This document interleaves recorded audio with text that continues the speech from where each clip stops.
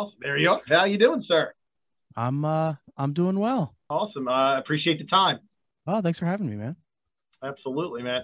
We talked back in November. Yeah. Distance had just come out, and we were talking a lot about what the song meant to you, and it meant a lot to me, and it definitely helped me out.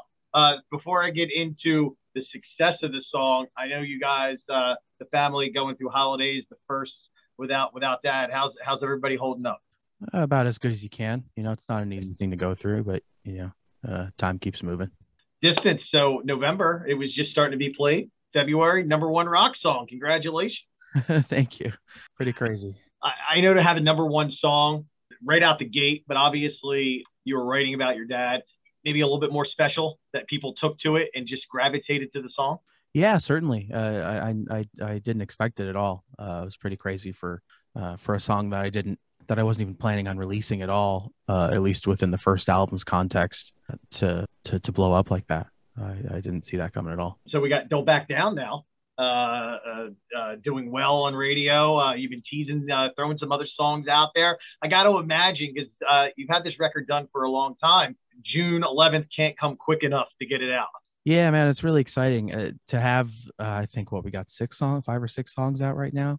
It's really crazy to hear everybody's thoughts on them, and just the fact that they're out. It's weird. Like, it's exciting, but also I can't explain it. It's something like I've never been 100% behind something like this, where I wrote everything. So it's like every time I release something, it feels like a part of me is leaving. It's weird, but it's exciting. It's crazy. I got to imagine. So, I mean, you've had this record done for a while. So, and obviously the pandemic has slowed everything down and held everybody back from some people releasing records or going out on tour. Have you been doing more writing? Certainly. Yeah. I'm ready to get back in the studio already, but it's time to tour now. But I also see tour dates are popping up here and there. I'm sure excited. Also, some nerves, maybe. Oh, big time. Yeah. But the fact that it's actually going to happen, and it's looking more real and more real by the day, it's very exciting. I can't wait to get back out there again. It's gonna be so crazy. I know you did some performances of Distance on some TV, and we talked about this back in November. You consider yourself a drummer first, obviously bass in Van Halen, but now you are, as far as on stage, the front man. You're playing guitar. What was the transition of doing that, even if it was just one performance? It's weird. I'm just kind of, I've got nobody to blame but myself. I'm just kind of throwing myself into the fire here, because I'm doing the two things that I'm least confident in at once in front of everybody at the very front. So if that's certainly one way to improve and get better. So I'm excited to see how I grow as an artist doing this completely different thing from what I'm used to. I was doing some more research, and I forgot all about your work with Mark Tremonti, playing with him. Now, there's a guy that was primarily a guitar player in Creed. I know he did share some vocals with Scott, but did he give you any tips? Are you still in contact with him for his transition to being a frontman? Oh yeah, we're still very good friends, but in terms of tips on that, not really. Because I've been working in at least in the studio aspect for so long that. But no, Mark's a great guy. He's awesome. What's been it could be Mark, maybe some bandmates in Van Halen. I'm sure Alex has talked to you. What's been the feedback on the music so far that you've been putting out with Mammoth WVH? It's crazy. Everybody has been like ridiculously positive. It's amazing. I expected more bitterness. That always happens, but I find myself, like, when I used to scroll like in my mentions on Twitter and stuff, there was usually, five tweets out of 20 were always a really crappy thing. But now it's like it's few and far between. Either they're going away or people are just really starting to like it. It's crazy. You mentioned social media and tweeting. You're very vocal on there. I've seen you've gotten into it a little bit with some you hope they're fans, but I guess everybody has an opinion. But do you read back at some of your reactions and go, maybe I shouldn't have typed that, or are you confident in what you put out there? Rarely. All I really do is I just flip it back. Like I don't, it's never an unwarranted thing where I just jump on someone. It's like if somebody says something dumb, I'll call them out on it.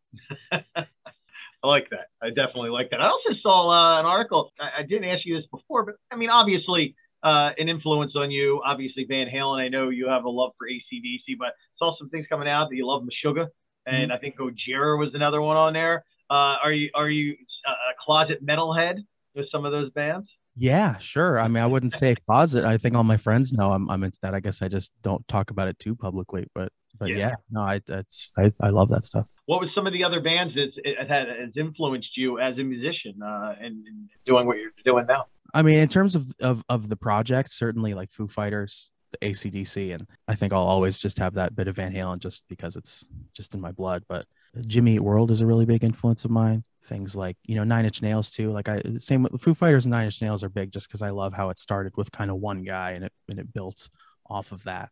So, yeah. Oh, you do have that in common with Mr. Grohl. The first Foo Fighters record, it was all him. I think he had like a producer there, but you kind of follow the footsteps of Mr. Grohl. Though that man doesn't stop working, so you got to get into like TV and books and all that stuff to follow him. So, any other outside of music? Do you have any other interests that you would like to get involved in? I mean, I play a lot of video games, but I don't know how to get involved in that. I don't. It'd be fun to do music for one, maybe. I don't know. We were mentioning tour dates are out there. I only saw a few, but are you planning on trying to do a full tour? And how's it going with the guys you have playing with? Yeah, everything's so up in the air right now. I think we're just kind of waiting at the starting line to hear like, okay, when can we really get out there? And I know dates are starting to get out there for these radio festivals, which is really exciting. But I'm sure pretty soon, we'll when it's safe, we'll be out there. We mentioned you're involved in everything as obviously like making the music, you're playing every instrument, you're singing, all that stuff. Are you involved in the business end of it as well? Yeah, I mean, it's like running a business too, but I have a great, a management team, but it's not like I'm blind to it. Like I'm. Mm-hmm. All right. Well, I'm a part of it as well because I already pre-ordered the vinyl, so I'm looking forward to that coming on June 11th. I'm a bit of a vinyl junkie, so. Oh, me too. I'm so excited to be able to make a vinyl. It's crazy. I ask you this. I mean, obviously, growing up in just around music, when did you start to maybe playing vinyl, or I guess it was more in the 90s where you CDs and cassettes and stuff like that? Yeah, it was more cassettes and CDs. Vinyls, it really wasn't. It wasn't in. Like it's been past what? I mean, you could say like 5 to 10 years. So I only started collecting, recently, but I'm obsessed with it.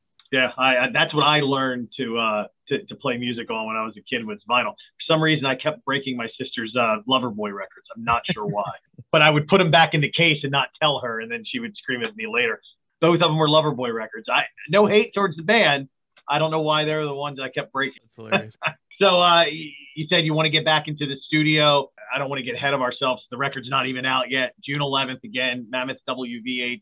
Going to go out on the road. Do you envision yourself maybe recording while you're out on the road, or is that just too much? Probably not. I think when it comes to the road, that's when, like, if I get a good idea, I'll just record it on my phone and save it for when I get back. Well, I guess when you were recording this, I'm sure, you were playing it for your dad. I'm sure your uncle and other musicians you're friends with. But the older musicians, do they just look at you and shake your head? You can just record it in your phone when they used to have to like carry like recording devices around? Yeah, it's funny to, like, I remember showing my dad like how easy it was to just like record a quick idea rather than having to use, a tape recorder, or like I remember my dad had like a huge like stack of recording stuff just in his bathroom. So if ever he just had a good idea, he just turn it on. With radio, like I used to have to put up this giant, like freezing cold pole in like the winter and make sure the antenna is pointed towards the building. And now these kids come in here and they can hit an app on the iPhone and we can broadcast. Exactly. They don't know the struggle. They just don't. They don't know. But again, I want to say congratulations, Distance, right out the gate, #1 rock song. That's tremendous. Not a lot of artists can say that. Thank you so much. Yeah, it was unbelievable. I see Don't Back Down is creeping towards the top 10, and you never know. Back-to-back #1 singles, the record's coming out, and then you get to go up on stage and perform these songs. I'm very excited. Are you? I'm assuming maybe are you rehearsing with the band right now, getting ready for these live shows? We're going to be getting ready to rehearse pretty soon. So we're again very excited. I can't wait. I'm psyched too, man. I just live music in general, but I'm psyched to see you live. I've seen you with Van Halen.